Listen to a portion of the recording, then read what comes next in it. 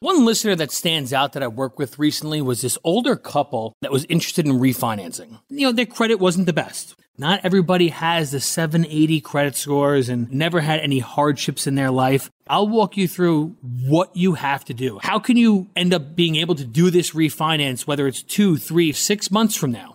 We worked with them for months and months to improve their credit, and we were able to get the loan done. We were saving them hundreds each month, thousands of dollars a year, and they could start saving money each month, saving for retirement, which just put a huge smile on my face. We are United Faith Mortgage. United Faith Mortgage is a DBA of United Mortgage Corp., 25 Melville Park Road, Melville, New York. Licensed mortgage banker. For all licensing information, go to nmlsconsumeraccess.org. Corporate NMLS number 1330. Equal housing lender. Not licensed in Alaska, Hawaii, Georgia, Massachusetts, North Dakota, South Dakota, and Utah. Today's version of MoneyWise Live is pre-recorded, so our phone lines are not open. You may have seen estimates for sky-high healthcare costs during retirement that most workers could never hope to amass. But are the numbers really true? Hi, I'm Rob West. One of those forecasts says a 65-year-old couple will have to spend as much as $400,000 during retirement. But some surprising new information from a top brokerage on that topic today.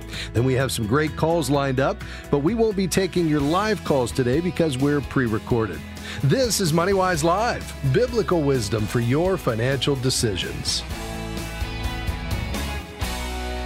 So I really was surprised to see this coming in an article on the T. Rowe Price website because brokerages often go with very high numbers when estimating retirement healthcare costs. One obvious reason for that is they want to encourage folks to invest as much as possible during their working years to pay for healthcare in retirement. That's not necessarily a bad thing, but I think we can do without the fear factor. That's why it was refreshing to see a brokerage state plainly that the catastrophic estimates are wrong for the majority of retirees, and to back it up with facts. That said, healthcare costs truly are retirees' top spending concern, and not without reason. The article states that planning for retirement is easier if you take a different approach for calculating those expenses, and it lists 3 steps for doing it. First, stop viewing healthcare as a huge one-time expense. We don't think of our smartphone as costing $75,000 during our lifetime, which it might, by the way. So why look at healthcare costs that way? You don't prepay your phone bill and you won't prepay for healthcare. Instead, to reduce the fear factor and make planning easier, look at those costs not for 20 or 30 years, but on an annual basis. Second, separate premiums and out-of-pocket expenses. You know what your monthly premiums will be, or you can at least estimate them with some degree of accuracy. You can't do that with out-of-pocket expenses. Premiums for Medicare and prescription drug coverage will make up about 75% of healthcare costs for most retirees, no matter which Medicare coverage they choose.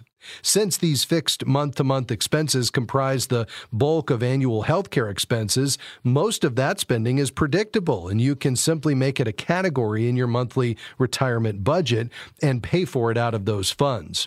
That leaves only 25% of total retirement healthcare costs unaccounted for, but it's still the biggest source of uncertainty when planning for those costs. These are the dreaded out-of-pocket expenses, which will vary greatly month to month, depending on the individual. Here, the article recommends setting up a liquid savings account with enough cash to meet your annual out-of-pocket expenses. Think of it as a health savings account, but obviously without the tax benefits of an HSA. You would then replenish it as needed to meet your estimated annual out-of-pocket expenses. Third, take those huge estimates for retirement healthcare costs with a big grain of salt. They're usually based on a single type of coverage that requires the most out-of-pocket spending. You will likely choose a better plan. Those frightening estimates also reflect the worst-case scenario, focusing on the small minority of retirees whose health status requires maximum out-of-pocket spending for years and years.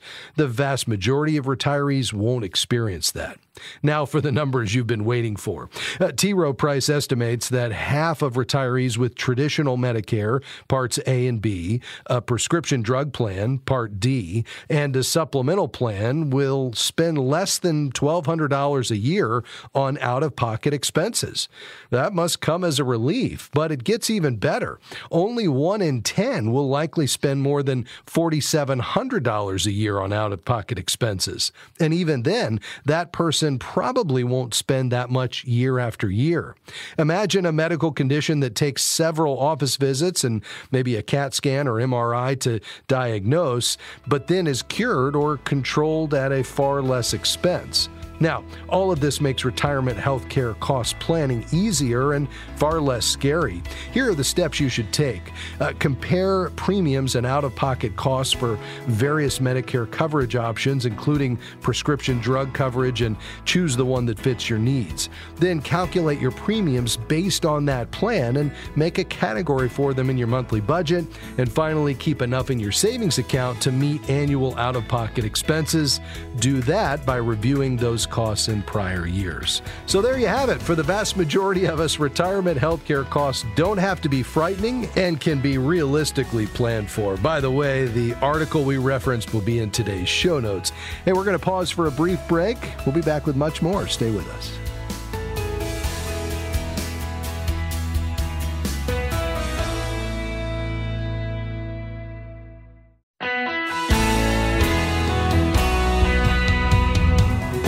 It's great to have you with us on MoneyWise Live today, but unfortunately, today we're not live. We're pre-recorded and therefore won't be taking your calls. However, we've lined up some calls in advance that we think you'll find helpful. So stay tuned and enjoy the rest of the program. Luz in Miami, Florida, just south of where I was born and raised. Luz, thanks for calling today. How can we assist you? Thank you for your program. Thanks. I made a living will and healthcare surrogate and power of attorney on the name of my oldest daughter. I have 2 daughters. At the time, I couldn't put my youngest daughter for several reasons. So everything is under my oldest daughter, and as far as I understood, that was to stand for life unless I wanted to change it. They told me that every year I should read it, and then in the back of it, I should put the date and my signature, like saying I still agree with this. But you mentioned something about up-to-date wills. What does that mean? And is this affected because it's 14, 15 years old? Yeah, a couple of thoughts there. I mean, your will doesn't expire, so it should. I mean, there's nothing that would cause it to not be in force. But some of the reasons why you'd want to update especially your will, but some of these other documents are state and federal tax laws are constantly changing, which may or may not affect you. So you want to be aware of any changes that may affect your estate plan. Probably for most folks, shouldn't be any changes that would result in any kind of tax situation. But life changes as well. So minor children growing up, a birth or an adoption, a marriage or a divorce, a death of someone named in your will. Once your children reach the age of 18, if you have a change in circumstances of your executor or guardians, you want to provide for a charitable or other organization, your church or ministry, and you make that decision after you had originally created your will. So those would be the kinds of things. And if you move out of state, which, state laws and, can vary by state. And so if you move, that would be another triggering event. So I think generally what the common advice is that every 3 years or so, you ought to at least have your will reviewed. Doesn't mean that it's no longer effective. It just means that there may be a reason to update something based on your life situation. So I'm not trying to add unnecessary expense to you by, visiting with an estate planning attorney, but at least, if you're in contact with the person who originally drew it up, it might be worth just saying, is there anything I need to consider that needs to be updated? And just think through exactly what you had originally named and the decisions you made for your will, and see if there's anything that you would like updated just based on what's changed since you drafted that document. Does that make sense, Luz? Yes, it does. But one more question. My house was not included in any of those papers. At the time, it was like kind of a rush because I was having a medical procedure, which I was thinking I wasn't going to come out of it. Being a nurse, we are the most difficult patients. Yes. But thanks to the Lord, I'm here. But my house, I have to do estate planning, you call it. Can a planner, what you call it? You just said the name. Can a estate planner, can they do the house as well as review those three items that I just mentioned to you earlier? Can they do all of it?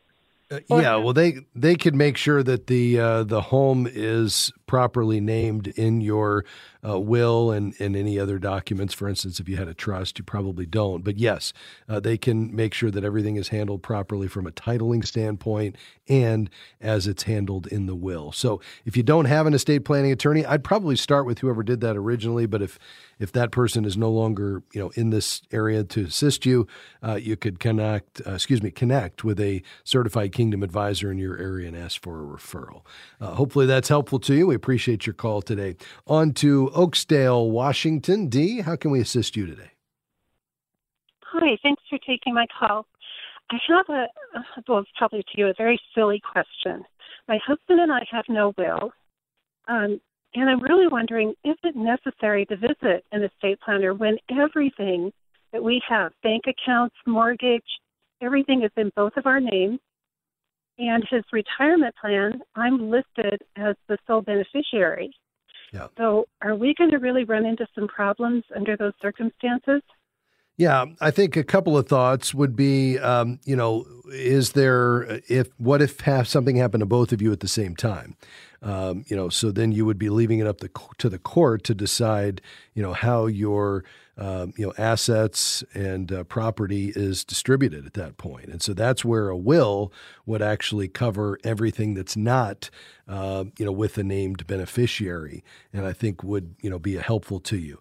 Beyond that would be some of the other kind of documents and legal instruments that I think would be helpful to you to have in place, such as a living will, a durable power of attorney, healthcare surrogate, those types of things. So that would probably be my consideration as you think about whether or not you need something beyond just named beneficiaries. I think it would be helpful to have that will that covers, everything that's not included in one of those accounts, and it'd be worth your time to address that. And you could deal with some of these other legal instruments that I think you'd be glad to have, just so your wishes are carried out, both you and your husband, in that season of life. So appreciate your call today very much, Dee. I hope that's helpful to you. On to Chicago, Illinois. Just a few minutes left. Tammy, how can we assist you? Hi, thanks for taking my call. I'm calling because I have a mortgage and I had to have it modified. I was behind on some of the payments because of an issue with work, being laid off. And they had me do like a second mortgage, which is like a lien on the property. And they said I couldn't pay the second mortgage off until I paid the first mortgage off. And I wondered about, what if I wanted to refinance? Is there any way to get around that? It's a good question. So was the second loan a home equity loan or a HELOC, or was it just, this additional amount that was put in deferment? Exactly. That's what it was. Okay. Yeah. So the only way really to get rid of this second loan is to pay it off or do a refinance and roll it into a new mortgage containing both loans, assuming, you have the equity to do that and the credit score to go with it. Would a refinance make sense on its own, Tammy? I mean, tell me about that first mortgage that you have. Well, right now, my interest rate is not bad. It's not a bad interest rate. It's like 5 something. But my credit score was affected with my payments, with me being behind on my payments. So do you know what your credit score is currently? It's only 635. Okay. Yeah. So you're going to struggle a bit. You'd only need to save a point for this to make sense. Probably 1.25 points would be ideal.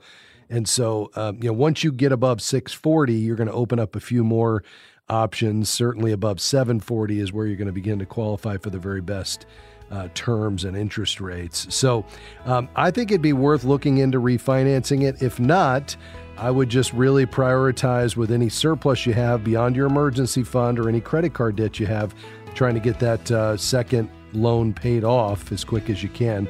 But it'd be worth looking into refinancing. Bankrate.com would be a great place to start. You could certainly check with your current bank. I'd get 2 or 3 offers before you make a final decision. As long as you can save at least a point, and the expenses are not more than 1% to 2% of the loan, and you're planning to stay put there for 5 to 7 years, that can make a lot of sense. We appreciate your call today. Folks, thanks for being along with us. We're going to pause. This is MoneyWise Live, where God's Word intersects with your financial life. Stay with us. We'll be right back.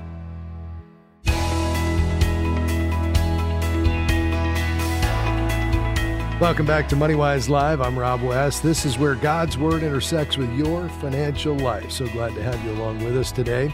Hey, our team is taking some time off today. This program is pre-recorded, so don't call in today. Wait till we're live in the studio. But we do have some great calls all lined up, ready for you today. I'm sure you'll enjoy them.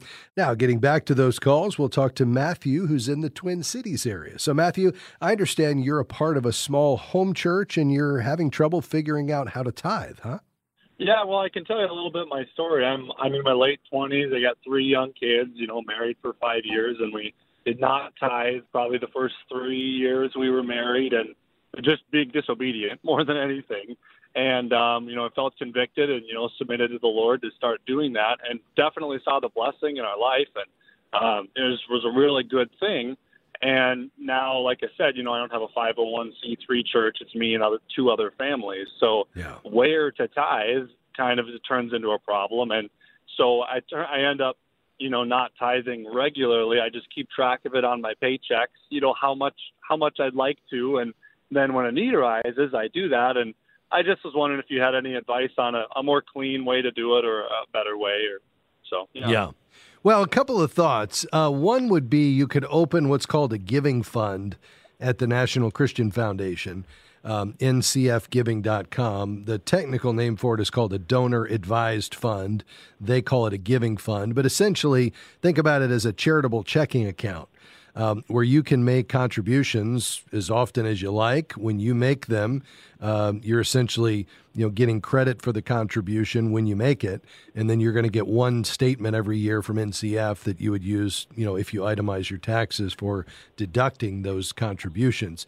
And then that money sits there, and whenever you decide you want to gift it out or grant it to a Christian ministry or charity, any nonprofit, you would essentially log into the website and, with a couple of clicks of a button, kind of like you do online bill pay, you just gift the money out. You can do it in your name or anonymously. But the thing I like about that is kind of option one is it gives you a place to get that money out of your checking account. So you're not just kind of keeping track of it, and then down the road, you're like, maybe I can't part with this. You can just make it systematic, and, you're every month you're giving it to the Lord. And then, you have the freedom and flexibility to decide where to distribute that, whether you and your wife want to do that a couple of times a year or at year end or whenever the Lord leads. I think that would be a great option for you, again, just so you could build it into your plan and get it done. And then, if you guys create a C3 or, something down the road, you'd have that option. Otherwise, I'd probably just, ask the Lord, where am I being fed apart from my local church? And then you could certainly tithe it there, so to speak. The only other option you may want to consider is just setting up a separate fund if this house church has needs. So if as you guys are, perhaps there's another family or two that comes and, at some point there's some expenses related to a meal you guys want to share together, one night or something like that, you could just kind of have your own fund on the side. You wouldn't be able to grant it out of the donor advised fund because that wouldn't, be going to a charity. But I think in this case, the Lord knows your heart. He doesn't need your money. And so, if you wanted to keep it available for the church family, so to speak, these 3 families, for whatever purpose he leads you to use it for, you could do it that way. And I think either one would work. Tell me your thoughts, though. So your option one, what restrictions are there? You said I can only give to a charity. So does it have to be like a 501c3 registered somewhere, or what are the restrictions on how I can give? Yes. Yeah. So from a donor-advised fund can only grant to a 501c3 not-for-profit organization. And with National Christian Foundation, they would add an additional requirement that it only go to a not-for-profit that isn't, antithetical to Christian values, which I can't imagine you'd be, sending something there anyway. So do they have a registry on not all of them, or tens of thousands of charities. So and if you wanted to give to one that is not in their system, they would contact them and get a copy of their nonprofit status, and then you could make the gift. So it's not like you'd be limited, but what you wouldn't be able to do is give it to an individual or something like that. Right, like a member of my church. Yeah, okay. Yeah, well, that's interesting. I didn't know something like that existed. So where do you stand on when to give? How about that question? When to give? Yeah, well, I think there's something to say about being systematic in your giving. So, as your increase comes in, whatever form that is, commission checks or inheritance or gifts or even Social Security. You're obviously that's a long way down the road, but just really any form other than kind of an insurance settlement where you had a loss and they're making you whole. I would see that as God's provision, your increase. And so I would give, at the time the increase is received. So typically that we think about our increase in terms of a monthly cycle, just because that's, typically how we get paid, either monthly or bi-monthly or something like that. I think you're in a little bit of a different situation where if we're giving to the storehouse, you don't have the ability to do that. And so that's where we're kind of creating this other means for you to get it, into a place where that ultimately you can get it into circulation in the kingdom by way of the giving fund. But I would just try to do that monthly. If for no other reason, you'll forget about it. When 6 months build up, that number gets larger and you start to have second thoughts about, making the gift and stuff like that. So I think that would just be helpful for you to get into that routine. Yeah. Yeah, I was just wondering what the name of that fund was again, so I can look it up. So it's the National Christian Foundation, which was started in the late 70s by Larry Burkett and Ron Blue and a guy named Terry Parker. They've given out, they've just passed through NCF. It's like something like $10 billion now. It's incredible. It's massive. They are the top 5 largest charity in the country. But again, they're kind of a conduit. They don't actually do the work. Right. So you'd go to their website, ncfgiving.com, and then you'd want to set up what's called a giving fund. And that's the tool that I was talking about. All right. Well, that's very helpful. Thank you very much for taking my call. So. Happy to do it. Appreciate you listening. And if we can help you with anything else along the way, let us know. All right, great. Well, hey, thanks. Have a great rest of your day. Thanks a lot. All right. God bless you, bud. Hey, we're going to pause for a brief break. We'll be back with much more. Stay with us.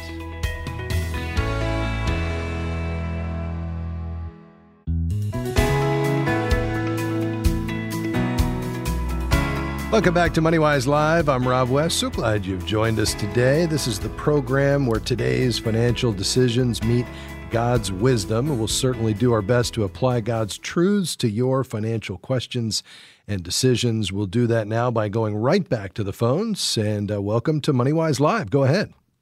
Hey, how's it going? Good, thanks. So my question is, I want to know if I should take out a $20,000 loan to start a business. Okay. Tell me a bit more about the business and what you're going to use the money for. So the business is basically custom carpentry or woodworking, cabinets, built-ins, fine woodworking, everything basically along those lines.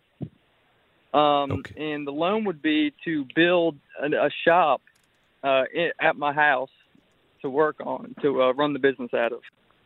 Okay. All right. And is this a business you're already in, Jim, and you're just looking to expand it, or is this a new venture for you? Well, currently, I work for a company, but doing the same thing essentially. In the business, it's not. I wouldn't be leaving my job or anything. Basically, I'd be trying to, just start out, all my time off and kind of see what happens with it. Okay. So this is going to be, on your own time. So whatever you earn would supplement the income you already have, which you plan to continue earning until such time as you got enough built up that you could go out on your own. Is that right? Yes, sir. Okay. And where would the loan come from? Is this a personal loan or some other type? Yes, personal. All right. So attached to your home or any other collateral? No, sir. Okay. And did you go to the local bank, and what kind of terms are you looking at? It's about 14%, 46 months for the loan, I believe. Yeah. Okay. All right. Yeah, I mean, that's an astronomically high interest rate. And I realize because this is a new venture and perhaps you don't have a lot in the way of, reserves, that's why they're charging this. There's obviously no collateral. So this is, I assume, a signature loan that you're getting. That's the part that I'm not thrilled about. Have you been able to save up any money, Jim, that you could use for this, either doing it over time, or is there another way to start to dip your toe into this water without taking this loan out? Well, right now we got about $15,000 saved. Okay. All and right. The reason for the loan would be basically not to, run that dry, but we're not, sure what we should do. Yeah. Well, I'm just going to encourage you to perhaps take it a little bit slower. Are you able to meet your expenses right now with the income that you have and live within your means? Yeah, right now, after all said and done, we have about $2,100 left over. Every month? Yes, sir. Okay. Well, that's tremendous. So, I mean, clearly you're limiting your lifestyle. I'm wondering if you couldn't just delay this and, fund this out of your own cash flow. Because if you've got $2,100 a month left over, in addition to the roughly $15,000 you've already saved, that tells me, within 10 months, you'd have the money that you need to be able to get this woodworking business started. Now, you wouldn't want to drain your reserves to zero, but at least you could do this without taking on an astronomically high interest rate. So I think perhaps just being a bit more patient, Jim. Clearly, the Lord has gifted you with some gifts and talents in this area. I love the idea that you're not going to just automatically leave your current employer. You're going to do this on the side. You'd be able to add additional income to your family while you build up this business, and then ultimately have something that you own. Clearly, you're gifted at it. So all of that makes a lot of sense to me. The only thing that I don't like is the terms that I'm hearing on this loan. So I'd either shop it around and see if you can find more attractive, more favorable terms, especially related to the interest rate, or two, just delay this endeavor until you can fund it out of your current cash flow. But apart from that, my friend, it sounds like a great, great plan, and we'll certainly be praying the Lord will give you wisdom as you proceed. And thank you for your call today. Let's go now to Sandra in Illinois. You're on MoneyWise Live. Hello. Thank you for taking my call. Yes. I have a question. I'm, recently widowed. My husband had put most of our retirement money in, it was a rollover IRA and a Roth account into a managed account.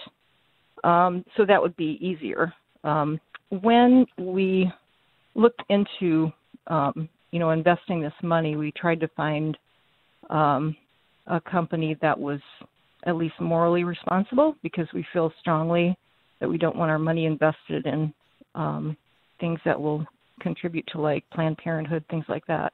Yes. And we're told when we interviewed the company that they fell within those parameters. But in going over the companies that our money is in right now, since I've had to take this over, I've kind of been checking that out, and it looks like several of them are directly contributing to Planned Parenthood. So I'm not comfortable. I don't feel like I want my money invested in these type of companies, and wondered if there's like Christian investment companies that have managed accounts and if there is that something I would be able to transfer this money into if, I can't talk to the managers and see if I can get it switched within the account. Sure. Well, Sandra, I love what you're talking about here, and this is actually a really exciting and growing segment of the investment universe. It's a subset of the investment universe that we call faith-based investing, where the companies that you're investing in, which as an investor of a company, whether it's through a mutual fund or a direct ownership through a stock, you're in fact an owner. And so there's a growing number of people that want to make sure that their values line up appropriately with their investments, either investing in things that directly benefit the common good through making a social or even a kingdom impact, or perhaps avoiding certain companies because either their direct business is in conflict to their Christian values or the use of their corporate profits would also be in conflict. And in either case, whether you're embracing certain companies or avoiding other companies, that fits nicely into the faith-based investing universe. Let me give you a couple of options. Number one would be to connect with a certified kingdom advisor in your area by going to our website at moneywiselive.org. And you'll want to interview at least 3 and just ask if they do faith-based investing. Many of them do and could manage it on that basis. I think the other option is to go directly to some of the mutual funds that operate in this capacity. I'll mention a few. Eventide would be one of them. You can find them at investeventide.com. Inspire is another, inspireinvesting.com. I'll give you a third, Praxis Mutual Funds, Praxis, Praxis Mutual Funds would be a third. Any one of those 3 have phenomenal mutual funds, and they're only based on faith-based investing strategies. So whether you want to hire an advisor to do it for you or go directly to a fund, those should help. Lastly, at inspireinsight.com, you can search any stock, bond, or mutual fund to determine whether they're investing in things that conflict with Christian values. We appreciate your call very much today. This is MoneyWise Live. I'm Rob West. We're going to pause for a quick break, and then we'll be back with much more. Stay with us.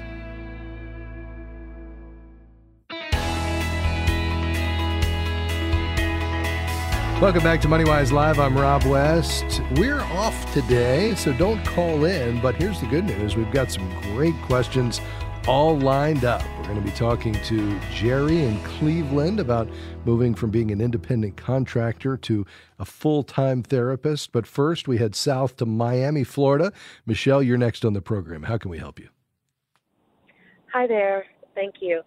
I have really a question because I work in education where I'm receiving my retirement through TIAA-CREF. Yeah. And I'm just wondering if, because other people that I know that work at other places have like 401ks and different things. I wanted to get an idea of how that measures up in terms of savings. And, both schools that I've worked with, the first one took the funds and put it in stocks, but it was sort of like a shared stocks where, you didn't really know which stocks went to a pool, and a broker that you've never met kind of plays around with your money a little bit. And I didn't really get a lot from that. So what I ended up doing was just putting it in savings. How would that fare against other types of savings? And if you have any suggestions for other companies that would help me, I would love to hear them.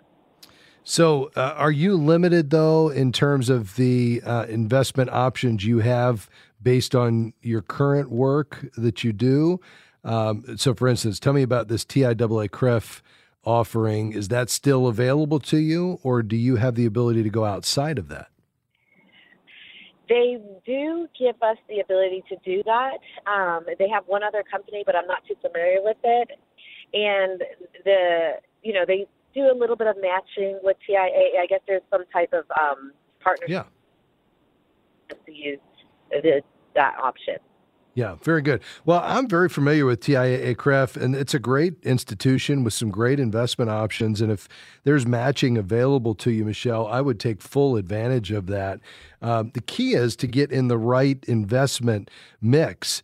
with these funds and using the TIAA-CREF mutual funds, whether they're their own funds, which they've got, what they call life cycle funds, which are based on a target date of when you would expect to retire.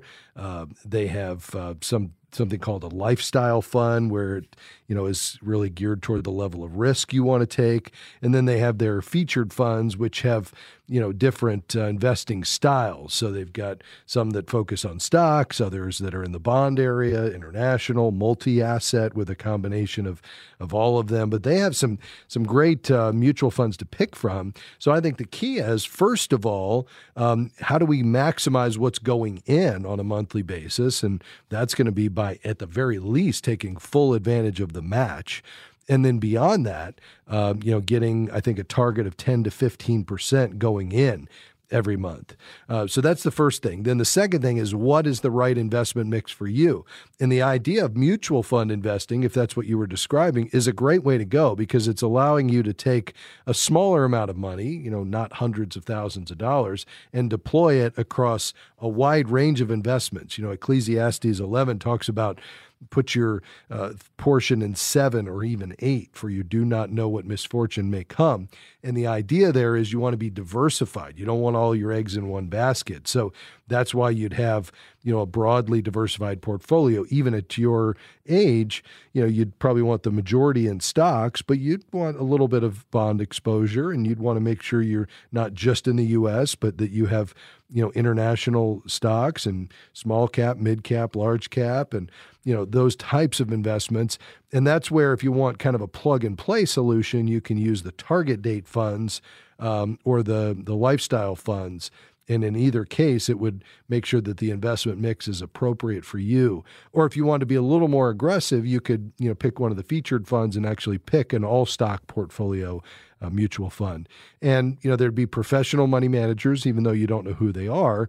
You could count on them being somebody who's very, well experienced and has proven themselves in their track record because they're a part of a great institution. And they would just make sure that there's a really good manager there. So I like that option. If you want some advice on which funds to pick, you could either connect with a representative that would be made available to you through TIAA, or you could go out to an independent advisor, pay them for their time, and have them look over all the investment options and help you make the selections. Does that make sense? It does make sense. I had my follow-up quick question to that is the funds that you're talking about and all the different options that possibly would be given to me, are those protected? And by protected, I mean that I had co-signed for my niece to complete college, and she defaulted on the loan, and I'm afraid that they may come to me to pay for her loans. And I was just wondering, are retirement funds protected? Yes, generally speaking. I mean, there's no federal protections in place shielding necessarily like an IRA from seizure in a lawsuit. But, generally retirement assets carry a certain amount of protection. And, in terms of creditors, they are protected up to a certain amount. So if it's the assets in what's called an ERISA plan, which is the type of plan we're talking about, they are protected from creditors. So, I think, you wouldn't have to necessarily worry about that, with just maybe a few exceptions. I would say, and it sounds like this has already been done, but, that's why the Bible is so clear about not co-signing, because, the Federal Trade Commission tells us in 50% of the cases where somebody has to co-sign in order for someone to get a loan, 50% of the time they can't make good on it and the other party has to step in. And that's, I think, why the Bible speaks to this, because it can create relational and financial damage. So you need to go into this being ready, willing, and able to step in if your daughter, I think you said your niece can't, just because, you don't want to trash your credit in the process. But retirement assets would have general protections, especially against creditors. But bottom line is, this is just a great way for you to be putting money away systematically for your future. So we appreciate your call today very, very much. Let's head quickly to Winter Haven, Florida. Mary, you're next on the broadcast. Go right ahead. Thank you for taking my call. Yes, ma'am. So my mother just turned 80. She's worked all her life, and I'm would like her to be able to enjoy her, having a house without the mortgage. She owes $38,000 on it. I'm 57, facing retirement in 10 years. So I was thinking about paying it off for her and or making the payment. I've done a little bit of research, but I'm trying to do it as smart as possible. I've heard about a ladybug deed that I want her to feel safe that nobody would ever take her home.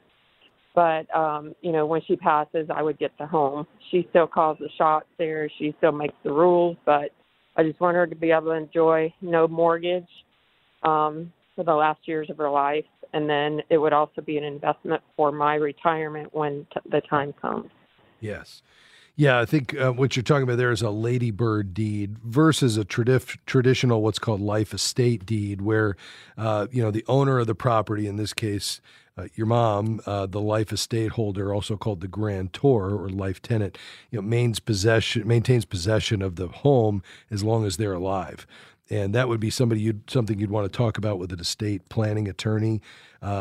Generally speaking, if you're concerned about Medicaid, if she were to go into a nursing home or something, you generally don't have to sell the home in order to qualify for Medicaid coverage.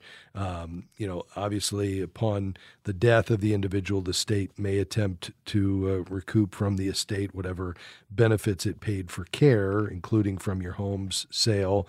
But the bottom line is, if you want her to be able to stay there, I think, your next step would be, if you want to pay it off in a lump sum, to contact the lender directly with her permission, because they'll have to authorize it to get the payoff, and then make sure that it's paid in full and the mortgage is canceled and considered paid in full.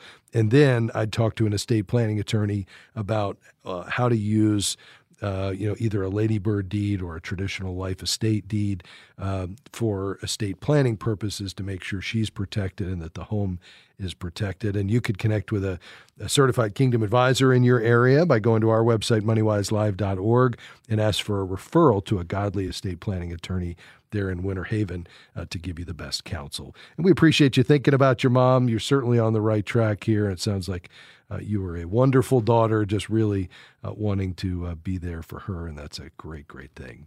Let's go quickly to Cleveland, Ohio. Jerry, you're going to be our final caller today. How can we help?